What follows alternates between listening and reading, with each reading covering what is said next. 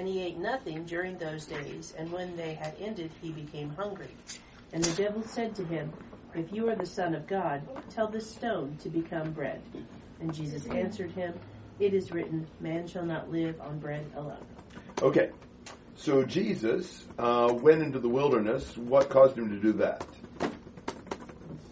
The Spirit. So that tells me that this temptation wasn't his fault. And a lot of times temptations are not our fault. There are times they are. Sometimes you're tempted because you put yourself in the wrong place at the wrong time and you knew better and you shouldn't have been there. But sometimes temptations they just happen.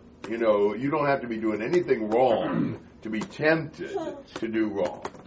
God planned that Jesus would be fully human and endure temptation.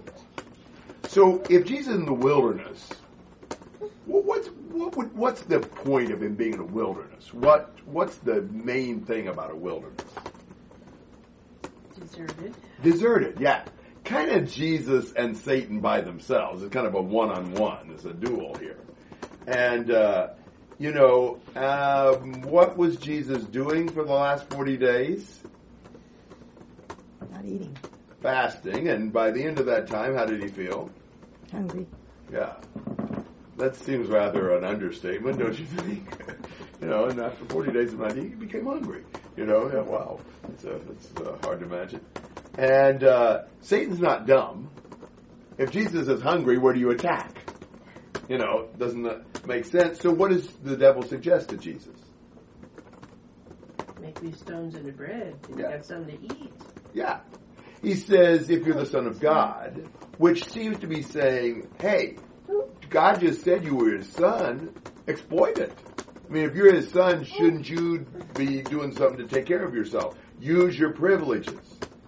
Now, does it sound that wrong if you had the power to turn stones to bread? What would be wrong with that? Did Jesus ever do anything sort of like that? Yeah, he fed the multitudes with 5 sandwiches in one case and 7 in another. And so, doesn't seem that bad. So what's wrong with this temptation? What would be wrong with Jesus doing this? When he did the other things, it was to help the people in order to bring glory to God. And when the people came back for food, Jesus said, you're just coming back for the food. You're not coming back because you love God. And so maybe this would be more for Jesus's personal glory. Oh, you did that. Oh, that's really cool. Rather than bringing glory to God. So how is Jesus going to use his miraculous powers? Is it going to be for his own personal satisfaction, kind of like an Aladdin's lamp, that he can get anything he wants whenever he wants it? Is he going to face temptation in the realm of his manhood? Or is he going to resort to the privileges of deity to deal with everything? Notice in the passage he cites, man shall not live on bread alone. He is going to face temptation in the realm of his manhood. And how is Jesus going to get his food? I mean, why is Jesus in the wilderness? The Spirit wanted him there. And why hasn't he eaten? Looks here like there's no food in the wilderness. Yeah. He's out there in the wilderness. Satan's basically saying act independently. Do your own thing. So the question is he going to trust God? Or is he going to feed himself his own way? The question is he going to use his abilities for himself or to serve others? And so Jesus' answer is, it is written. Every time he said it's written. Now, what does that show you about how Jesus felt about the Word? It actually had practical application. I mean, it wasn't just, like, here are these laws. I can take this and apply it when something is going on in my life. Doesn't it show you more about Jesus and how he felt about the Word when he actually uses it for himself to fight the temptation than when he just recommends it to other people? You can see that Jesus in his own life believed the Word was the key to defeating Satan. And that's cool, Because we've got the scriptures just like Jesus did. You know, he doesn't whip the devil by doing some miraculous stunt we couldn't do. He beats him by turning to the same resource we have, the Word. And the passage he uses, man shall not live by bread alone, anybody know where that was? Yes. I got a note that says Deuteronomy 8:3. Yeah, your note's right. Good note. And that is when Moses was talking to the Israelites in the wilderness about the manna and how God had taught them that they didn't live by bread alone, but they depended on the Word of God for their food. And that's the situation here. You know, they had to learn in the wilderness to depend on God for their food. We have to learn in every situation to depend on God and not act independently and try to do things on our own. Does that make sense? So think about this. We already had kind of the contrast in chapter 3 between Jesus and Adam. They were both the Son of God. You're my beloved Son, and Adam the Son of God. But there's quite a difference between Adam and Jesus. For one thing, well, both of them faced a similar temptation, right? Would you agree? Adam and Jesus faced a similar temptation? What makes it similar? Here, eat this. Food. They faced a food temptation. But where was Adam when he faced it? Garden of Eden. Paradise. And where was Jesus? In the desolate wilderness. And Adam hadn't fasted at all. And what was Adam able to eat of? Any of the trees around? Except for that one. Anything else he could eat. And Jesus had nothing to eat and hadn't for 40 days. You know, Mark says that Jesus was with the wild beasts. Now, in Adam's day before the fall, how wild were the beasts? They were tamed to him. He was over all of them. They all submit to it. So there's just so many contrasts that show you Jesus had it tougher, and yet he beat Satan. Adam had it way easier, and he gave in. So I think that's interesting. It's also interesting to think about Jesus in Israel. You know, so when Moses wrote Deuteronomy, where was Israel? On the edge of the promised land. But they were in the wilderness. How long had they been there? 40 years. 40 years. Jesus has been here 40 days. They're God's son. Jesus is God's son. Every citation of Jesus comes from Deuteronomy. And so Jesus wins when Israel failed as well. So think about applications from this temptation. Where is Satan going to tempt us? Probably at our weakest point. Isn't that true? You know, he's going to probe our vulnerabilities. I mean, when does he tempt you to get angry and lose your temper?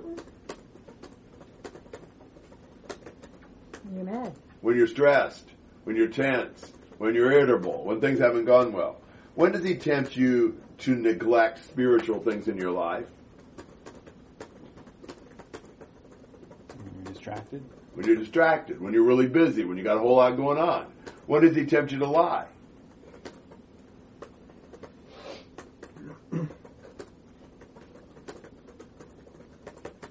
When you're in trouble. When you're in trouble? When you're trying to impress somebody? Yeah, things like that. So, you know, Satan's going to attack our weakest point. And think about it from his standpoint. He only needs us to sin in one area. You know, so, I mean, why not attack the weakest point? Get the sin in as easy as you can. And so that's kind of his mentality. Often, the temptation looks reasonable, like it did here. I mean, is that ridiculous to want to eat? I mean, who made us beings that need to eat? That's the way God made our bodies. You know, you've got to take care of your necessities. I mean, you know, it's like the temptation looks really right. It's hard to even see it's wrong. And we certainly learn that we need to trust God and not be independent. You know, Jesus needed food, but there's one thing he needed more, and that is to do what the Father said. You know, it's always right to do right, always wrong to do wrong. So, you know, do you ever get in a situation where you feel like, man, in this situation, I just need to sin. I mean, right here, it's just a must. I mean, I don't have any choice about it. I got to sin here. You ever felt that way? Maybe you didn't call it sin. But I gotta do this. I may be wrong, but I just don't have any choice about it. Well, if anybody didn't have a choice, I'd say a guy must eat, right? Other than breathing, eating is about as important as anything else to survival. You gotta eat. But that doesn't excuse doing the wrong thing to get your food. So you've got to always trust the Lord and not act independently. It'd be better to die of hunger than to disobey God. Thoughts and comments on that temptation?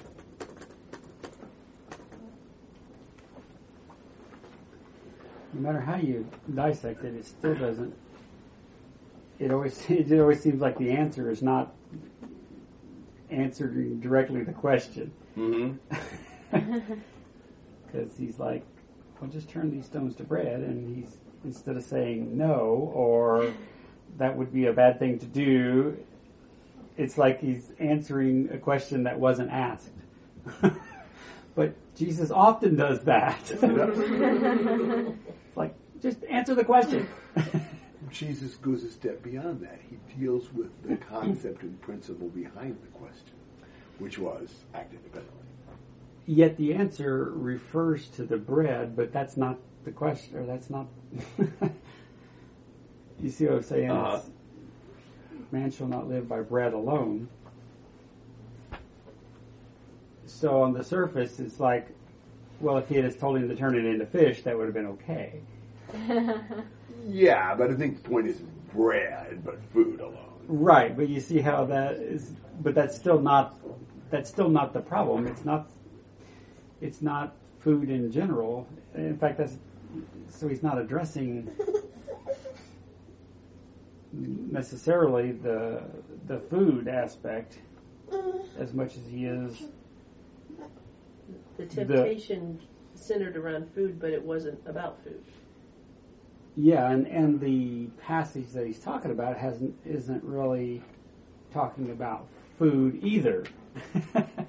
Yeah, it's way deeper than food. He's using the food in Deuteronomy to teach the lesson. You have to do what God says. Your life is not all about food or anything else. Your life is about following the Lord's will. Right, but neither one of them are like a dietary plan. Right, that's right. You can't live by bread alone, Right, no, it's, you have to have a few beans and rice as well. That's right. You got, in other words, okay, you can't just turn this into bread. You got to have some, vegetables and. Yeah, no, yeah. But the point is, God's word is what matters, not your food, or not any, physical thing. I mean, because in the wilderness, they learned to depend on God's word because that's how the manna got there. Their food came by God. It wasn't something they did themselves. So the lesson is you need God a lot more than you need stuff. God's the source of what we need. So submit to the Lord and we'll have what we need. So I guess in a way it almost seems like he doesn't really answer the question.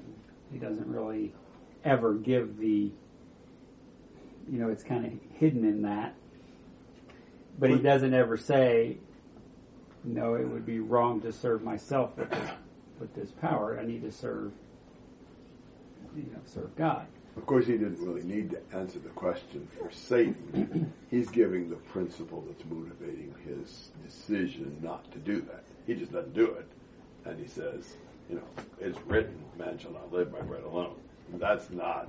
You're thinking that what matters most is eating, and I'm saying what matters most is doing what God says.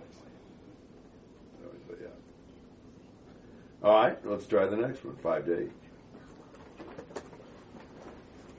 And he led him up and showed him all the kingdoms of the world in a moment of time. And the devil said to him, I will give you all this domain and its glory, for it has been handed over to me, and I give it to whomever I wish. Therefore, if you worship before me, it shall be yours. And Jesus answered and said to him, it is written, you shall worship the Lord your God and serve him only. Wow, that's pretty cool. He offers him everything, pretty much. Shows him all the kingdoms and says, I'll give that all over to you. You can have everything. That's like an awful high price to pay. Wow. And can you imagine like a commercial flashing across the screen and showing you the whole world and all the glitter and glamour and riches and saying, and this can be yours, you know, and what's the only thing he's got to do? There's only one small price to pay. Fall down and worship. Yeah, just worship me and you got it. Well, think about what the deeper issues were in that. How is Jesus going to become king? I mean, you know, was Jesus ever going to have the kingdoms of the world under his dominion? Yeah, he was. Isn't that what God promised? So why is Satan's promise tempting? A lot easier. A lot easier because He's going to have to suffer to get Satan's offering a shortcut, the crown without the cross. You know, bypass Calvary, go straight to glory.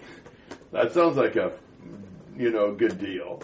And, you know, he can become great without God. That's quite a temptation. How is Jesus going to become king? And can you compromise for a good end? You know, wouldn't it be great if all the kings of the world and all his glory were submitting to Jesus? That sounds like a wonderful plan. But the kingdom's got to be pure. You know, if the kingdom isn't pure, then was it really any blessing? I mean, it's like corrupting the church to make it more attractive to people so more people are saved. But once you corrupt it, then it doesn't, you know, doesn't help people be saved. You know, things like that. So Jesus answers again with the scriptures. It's written, you shall worship the Lord your God and serve him only. It's not good to violate the scriptures. You know, Jesus' rule for evaluating everything. What does it say in the Bible? Does it say you can worship the devil? Then you don't do it. You worship God only. So think about the lessons in this one. If you've got a price, the devil will meet it. You know, I mean, how much would Satan be willing to pay to buy your soul? Well, probably about whatever it takes. You know, would you sell out for $100? They'd probably arrange $100 for you. Would you sell out for 1,000? 10,000? You know, would you sell out for a kind of homely girl? Would you sell out for a fairly pretty one? You know, would it take a real knockout? You know, whatever. Again, Satan will provide what we want. What are we looking for? And so we've really got to resist him. And, you know, obviously Satan's willing to offer everything if he needs to. But for Jesus, there's no offer great enough to abandon the Father. Satan often offers shortcuts. You know, always be careful about the easier, painless way. You know, the way that seems too good to be true. This instant spirituality, you know, instant glory, and the devil will offer a compromise for good, and really test the depths of our purity. You know, I mean, there are times when it's tempting to do the wrong thing for a right thing, for a right reason. You know, it's tempting to soft pedal the gospel so more people will like it. It's tempting to misuse a passage to make a good point. You ever done that? I know that passage isn't really saying that, but it sounds like it is, and it'll convince them. I've done that before. When I knew that's not really what it was saying. That's wrong. I mean, that's like, well, but, you know, it's the truth. Well, but it's not right to twist a passage to even teach the truth. You know, or a lie that has a good reason. You know, I mean, this lie will really benefit people, or it'll keep from hurting somebody. You know, again, it's never right to do wrong. Thoughts and comments on that temptation? At least he answers the question. Okay. We're going to improve it. It seems surprising to me that these are tempting. Like, especially because it is the devil right there talking to Jesus. Like, you know automatically that anything he says is not right. You know? Like, our temptations don't come like that. It just seems artificial. I don't know. Well, do they not? I mean, think about how many times do we do something that we know is wrong? And we knew it when we did it. And we did it anyway. We've done that before.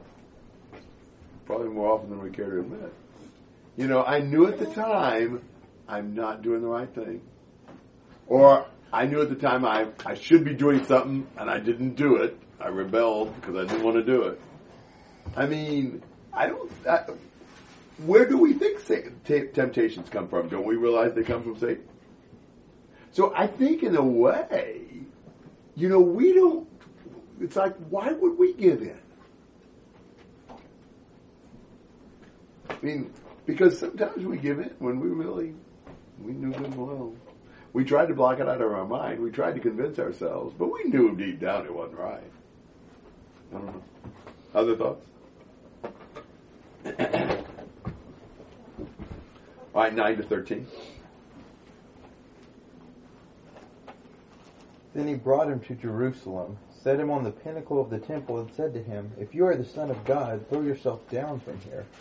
For it is written, He shall give his angels charge over you to keep you, and into their hands they shall bear you up, lest you dash your foot against a stone.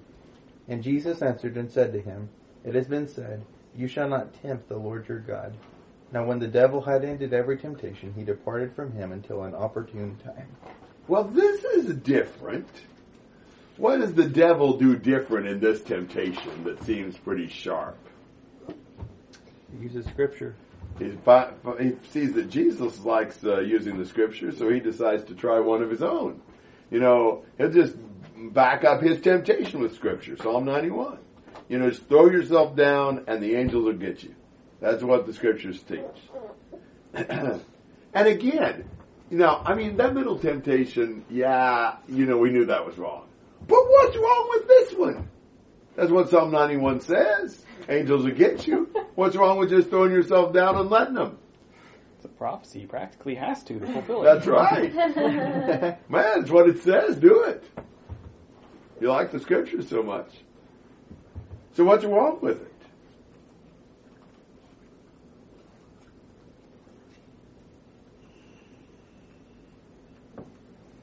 Kind of difficult. I think of like if one of us were up there, it would be like, okay, I'm going to commit suicide and hope that God catches me. No, what the scripture says. But there's, and it's like,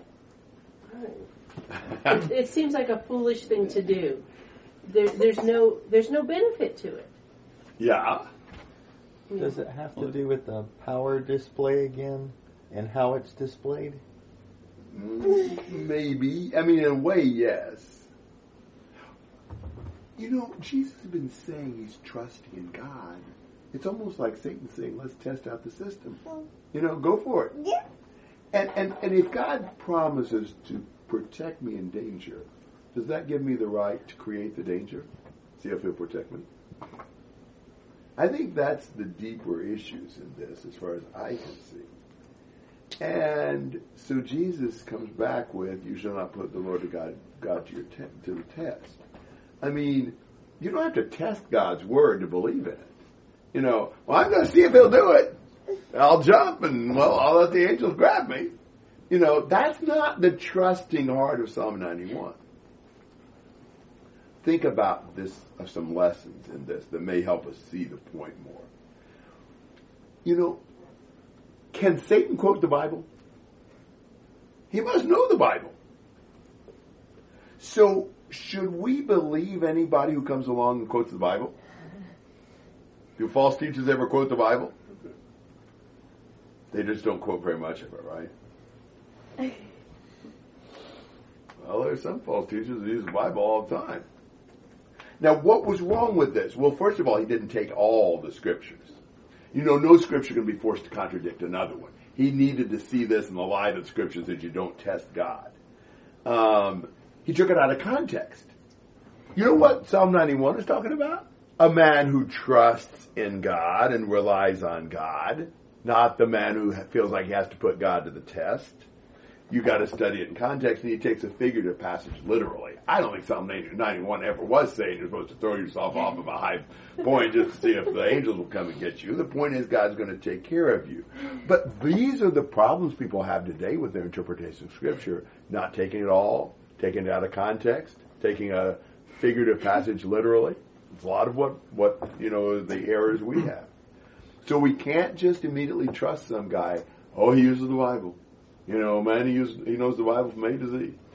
He's got the Bible all through that. Well, is he doing it right? Also think about this lesson, the devil's versatile. You know, if Jesus wins in one place, devil will attack him in another. Don't get overconfident just because you whipped him on one side. And trust doesn't test. You know, trust doesn't demand more proof. You know, trust doesn't put conditions on serving God, things like that. Thoughts and comments? So Jesus' response here is answering the specific temptation, like, I'm not going to do this because that would be testing God. That's right. Like, I used to see it as just kind of like, you shouldn't test God, so you should stop tempting No, me. I think he shouldn't test God by jumping off. Yeah. That is not very clear when you're hearing this as a little kid, which is, Right. I think, what I thought, too. Right. Stop tempting me. You shouldn't tempt the Lord your God. Right. Yeah, there would be a temptation if Jesus did this. Right. Yeah. I can see that, though. Well, and this is an appeal to Jesus' pride too. That, you know, prove me wrong that you're not the Son of God. That's obviously not the right heart. Yeah. I feel like these are kind of subtle. Like, maybe... Yeah, I do too.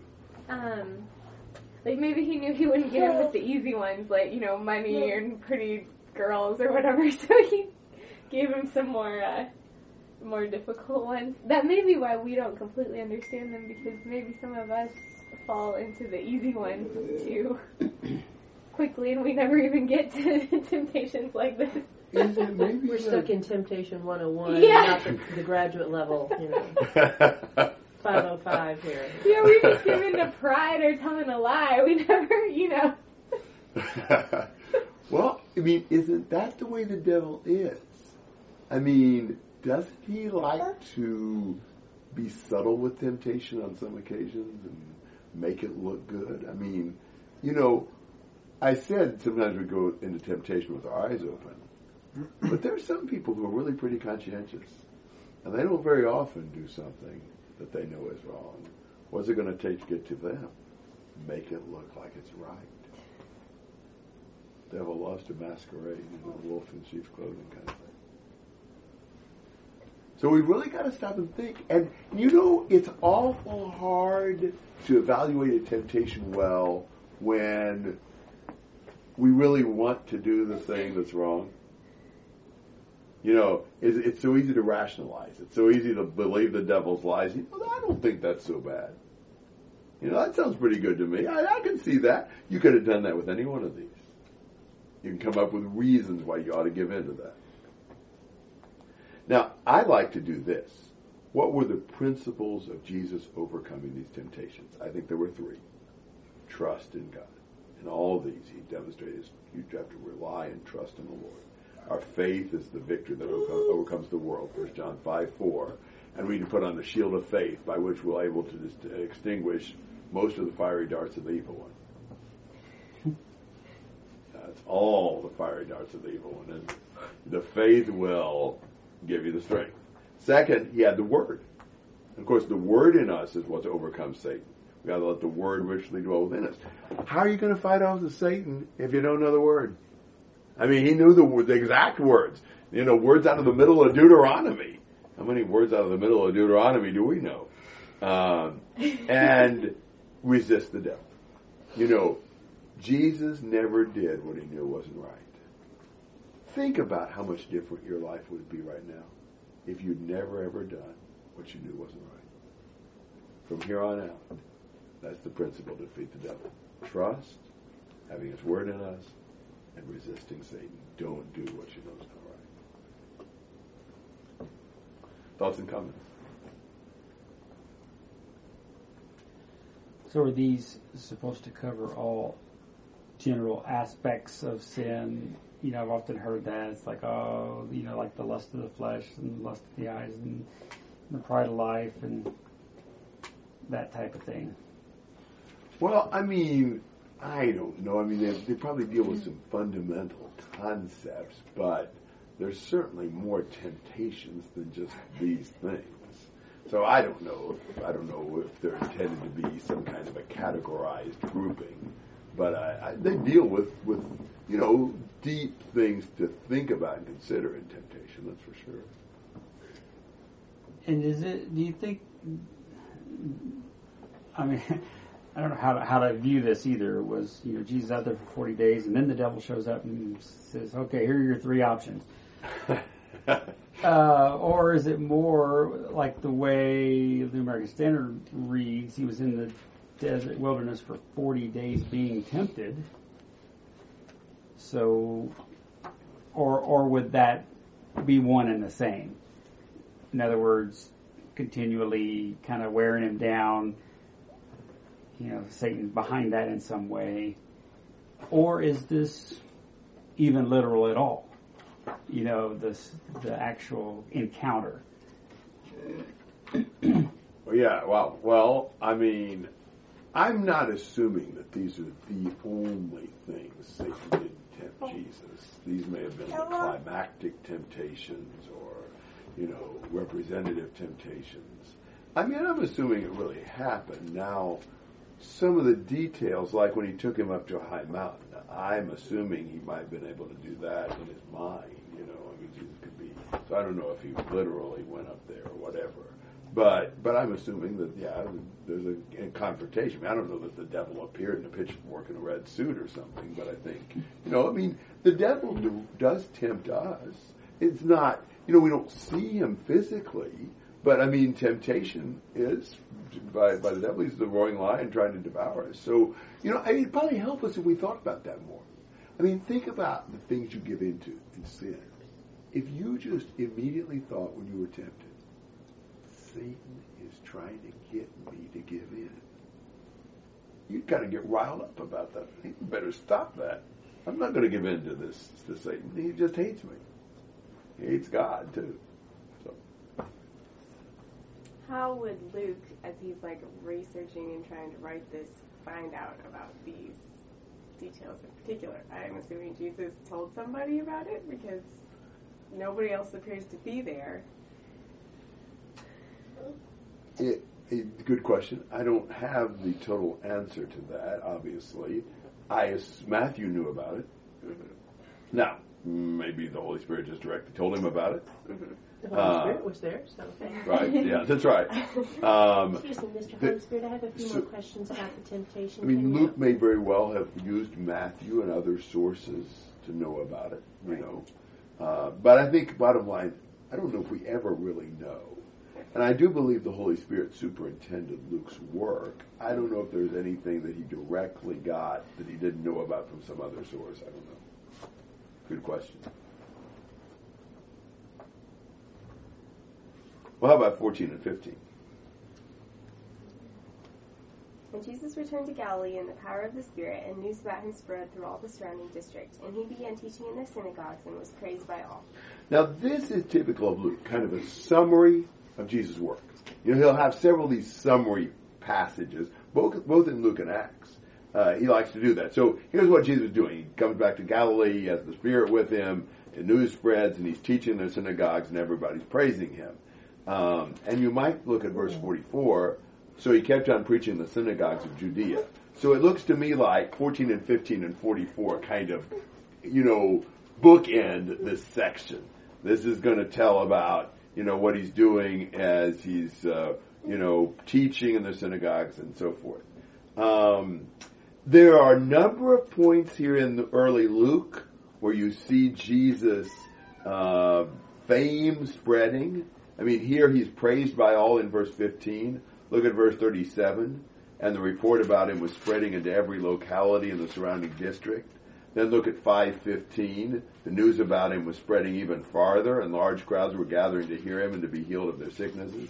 Then look at 7:17. This report concerning him went out over all Judea and in all the surrounding district. You just constantly see this news is spreading, people are amazed, more people are hearing, finding out, and so forth. And again, notice the emphasis on the Spirit.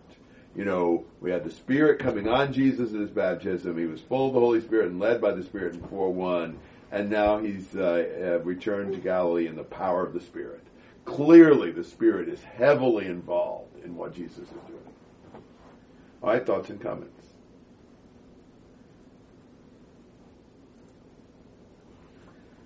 All right, let's see what I want to do here. 16. Let's do 16 to 22. And he came to Nazareth, where he had been brought up, and as was his custom, he entered the synagogue on the Sabbath and stood up to read. And the book of the prophet Isaiah was handed to him, and he opened the book and found the place where it was written, "The Spirit of the Lord is upon me, because he anointed me to preach the gospel to the poor. He has sent me to proclaim release to the captives and recovery of sight to the blind, to set free those who are oppressed, to proclaim the favorable year of the Lord." And he closed the book, gave it back to the attendant, and sat down. And the eyes of all in the synagogue were fixed on him. And he began to say to them, "Today this scripture has been fulfilled in your hearing." And all were speaking well of him and wondering at the gracious words which were falling from his lips. And they were saying, "Is this not Joseph's son?" Okay, where is Jesus? Nazareth. Where in Nazareth? Synagogue. Yeah, so this is where he grew up, back in Nazareth synagogue. And this is kind of the first major incident Luke records in his ministry. We're not in chronological order here, but I think Luke wants us to see this almost as a mini sample of what ultimately will happen to Jesus. So he goes in and he's given a chance to preach. What scroll does he read from? Isaiah. The Isaiah scroll. Reads from Isaiah 61, "The Spirit of the Lord is upon me," literally, "for he's anointed me to preach the gospel to the poor. He sent me to proclaim for the captives release, to the blind sight, to send forth the oppressed and release, to proclaim the year of the Lord's favor." That's kind of the literal translation. Real emphasis on me. Spirit's on me, anointed me, sent me. There's real idea of almost like a jubilee year, like the release of the captives, liberation for the poor and the prisoners and so forth. And so that's a passage that's dealing with the Messiah from Isaiah 61. And what does Jesus say about this passage? Today it's fulfilled. This is me. This passage is being fulfilled in your ears. And the people are like, whoa. I mean, at first, what's their reaction? They're marveling. Impressed. They're impressed. It's positive. Wow. Here Jesus comes from Nazareth. Look, one of our homegrown boys in this Joseph's son. Look at him. Listen to how he's talking. Wow. Man, can you imagine what's going to happen in Nazareth? With a famous man like this, a great speaking man like this, he can do wonders for us. They've heard about those miracles too. Wow. I mean, we'll make a Nazareth healing center and, whatever, and Jesus will be, he'll put Nazareth on the map. Nazareth, hometown of Jesus the healer. Yeah. Yeah, exactly. And so they're wow. This is the one gracious words are falling from his lips. That's kind of a funny way to put it, but that's what they say. All right, so questions or comments to verse 22? Was it a tradition then to read? Did he have a choice of what he would read, or was it sort of like there was a set schedule, so to speak? It looks to me like he found the passage and read what he wanted to. Okay. Yeah, that's what it looks to me like. I don't know that we know for sure, but I think that's the case. 23 to 27.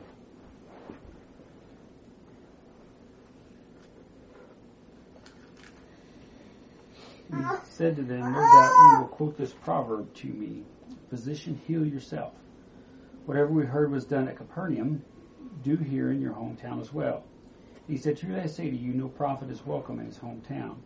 But I say to you, in truth, there were many widows in Israel in the days of Elijah, when the sky was shut up for 3 years and 6 months, when a great famine came over all the land. And yet Elijah was sent to none of them, but only to Zarephath in the land of Sidon, to a woman who was a widow.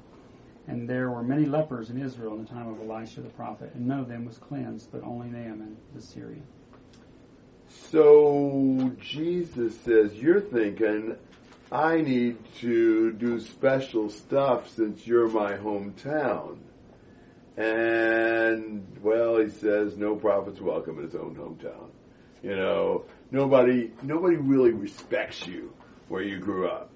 And so he's not expecting them to either, because what they want is to monopolize on Jesus. We'll make him exhibit A of, he's a product of Nazareth schools. You know, he's grown up with Nazareth culture. You know, here's the kind of person we produce in the Nazareth environment. That's not what he's going to do. And so he points out, there were lots of widows in Israel in Elijah's day. Where did God send him? One. Yeah, up to a Sidonian widow. And she's the one that got fed. There were a lot of lepers in Israel in time of Elisha. And who did he heal? Naaman the Syrian. No geographical claims coerce God's grace. You know, two of Israel's greatest prophets did their biggest works for pagans, for Gentiles. Don't you think that I'm obligated in a special way to put Nazareth on the map? You know, and, well, so he's not going to favor Nazareth. He's not necessarily going to favor Israel. He's more or less compared them just now to widows and lepers. You know, needy and unclean. They sure did change their tune in a hurry, we will see. Once Jesus preaches this part of the sermon, they don't find his words so gracious that are falling from his lips. You know, some people are initially attracted because the gospel is cool, but then they start listening to it a little closer and they're repelled because it really, you know, gets under your skin and steps on your toes. Thoughts and comments? Any particular reason for Elijah and Elisha other than they make really good examples here and everybody knew them? Yeah, I think that's good. It's not. I don't think it's relevant here, but Elijah is kind of the foreshadowing of John the Baptist, and Elisha the foreshadowing of Jesus. But. All right, 28 to 30. See what happens.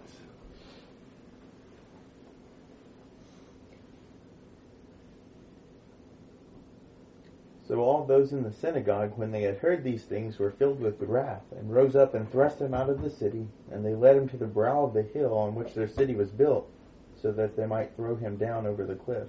He went through their midst, and he went on his way. Well, that's not too nice. You know, they didn't want to be mentioned in the same breath with Syrians and Sidonians.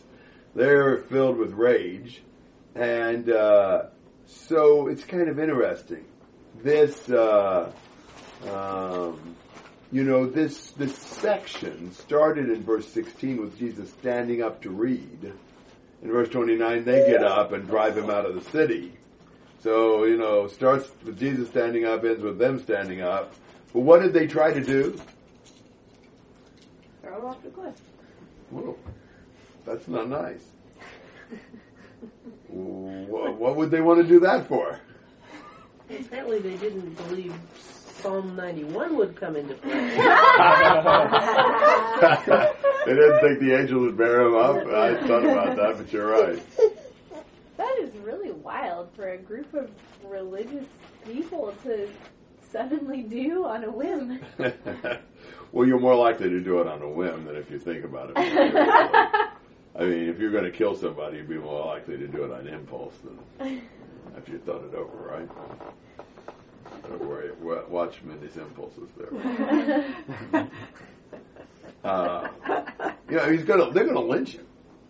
And they're just infuriated. Boy, they were so excited. Man, hometown boy makes good. Then Jesus insults them by comparing them to Gentile widows and lepers and implying that he's not going to give any special... It's haunted around here, Cole. There are worse things than that happen once in a while. You'll hear the telephone ring around here. But, anyhow, whatever I was saying.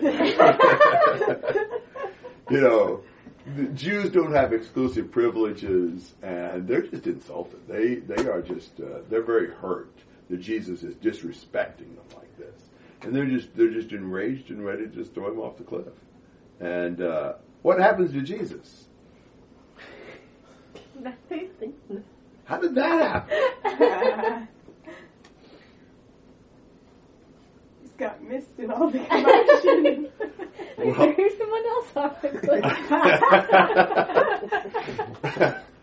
I mean, it says he passed through their midst and went on his way. Excuse me. Yeah, the invisibility cloak from Harry Potter. Maybe so, yeah. Maybe that's what it was. You know, I mean, Luke doesn't really explain. He's content to let us wonder about it.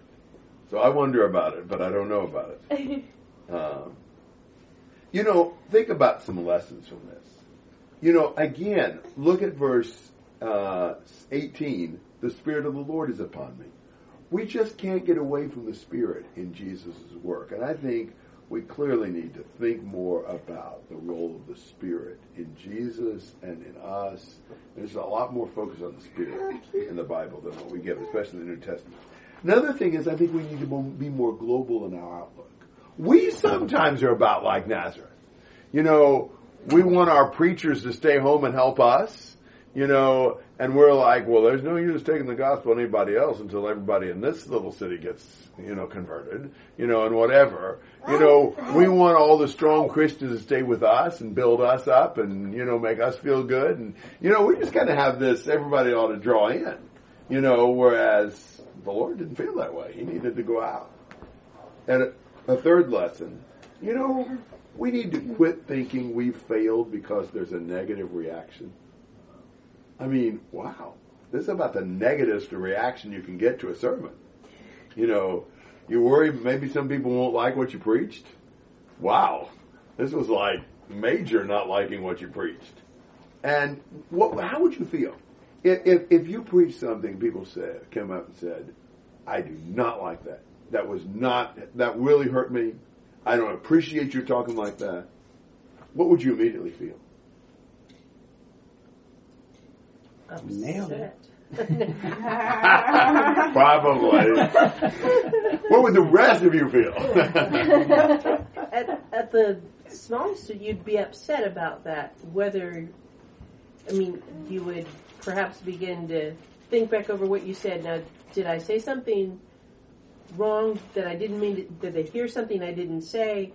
And begin to question everything you said and wonder, wait, should I be saying that? You feel guilty. You know, you feel like you did do something wrong.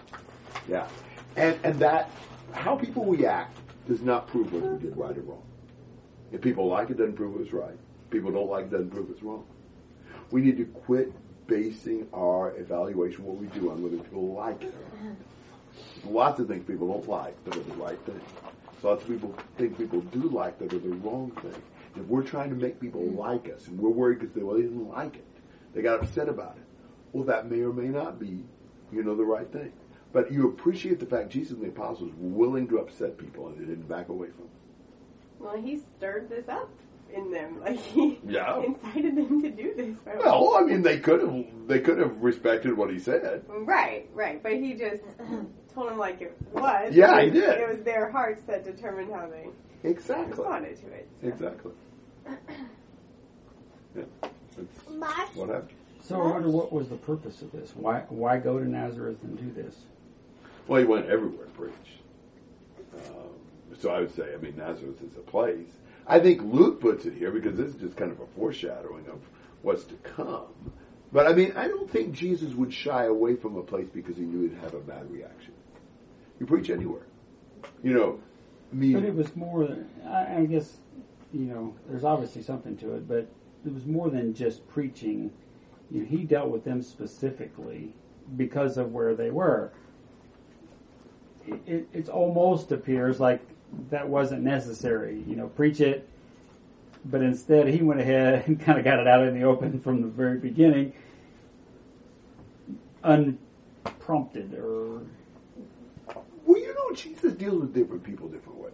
And is it not based upon what's in their heart and what they're like? Why did Jesus come to Nicodemus first dash out of the box? You know, you got to start all over again. You can't even see the kingdom. Like, well, you know, maybe you could be a little more tactful or, you know, slower to get to that point. Or, you know, you're worthless right now, Nicodemus, you know. You got to start all over again. And I mean, I think Jesus knows what's in people's minds and hearts. And I think he understood that people of Nazareth were smug and self-righteous and proud, and they wanted to display him as a trophy. And they needed to know right here and now, he's not their favorite son. Became their least favorite son right off the bat. That's my take. I don't know. Other thoughts? I mean, could he have gone there specifically? This was where he grew up. He presumably had some close ties to some of those people, and he wanted to make sure that they had a shot and at everything that he was offering. And they turned it down, and he knew that, but still that kind of like, you have to, that's the one place you have to try with your family, even though you're like 99.9% sure it's not going to be fruitful. You still have to try that one. And from the other Gospels, this probably wasn't the first place he went. This is in Luke's presentation, kind of showing this. It's kind of like, now you see what Jesus is up to. It even says it's almost like this has already become his habit. Yeah, Going right. to the synagogue. Right, so. right. Yeah, good point. Of course, he had said that in verse 15, but yeah. Nazareth wasn't very big, was it? No. I mean, We don't think so. Nazareth just didn't mention hardly anything. I wonder how many synagogues there actually were. Probably one. So it would have been most of the, at least a representation of most of the city. I would think so. What about his own family? You would assume that Surely they didn't try to throw him off a cliff. We hope. Well, they tried to come and get him one other time. Well, I know, but not to throw him off the cliff. They tried to keep him protected, but I don't think they tried to hurt him. But yeah, I don't know. It reminds me of the rich young ruler. Like Jesus was just very directly said, "This is your biggest obstacle." It seems to be kind of what he's doing here, and if they overcome that, then they'll probably do well. But he doesn't praise them for what they do well, and then challenge them, and then praise them. Like he just kind of gets straight to it. That's a good point, because the rich young ruler wouldn't have done much good. He could have taught him everything else, and until he got rid of the one thing, nothing else would have made any difference. Right, yeah. I mean, sometimes you just need to deal with the problem. Most of the time. Yeah, really. True. I think sometimes it takes us a little longer than Jesus to know exactly what the problem is, so Right. we may not be able to come in quite like this. Nor did Jesus in every situation. There were times when Jesus was, more tender when he realized people were tender-hearted. All right, well, why don't we stop here? And I think I can be here next week, but if not, I'll let you know. I'm going to Iowa sometime. So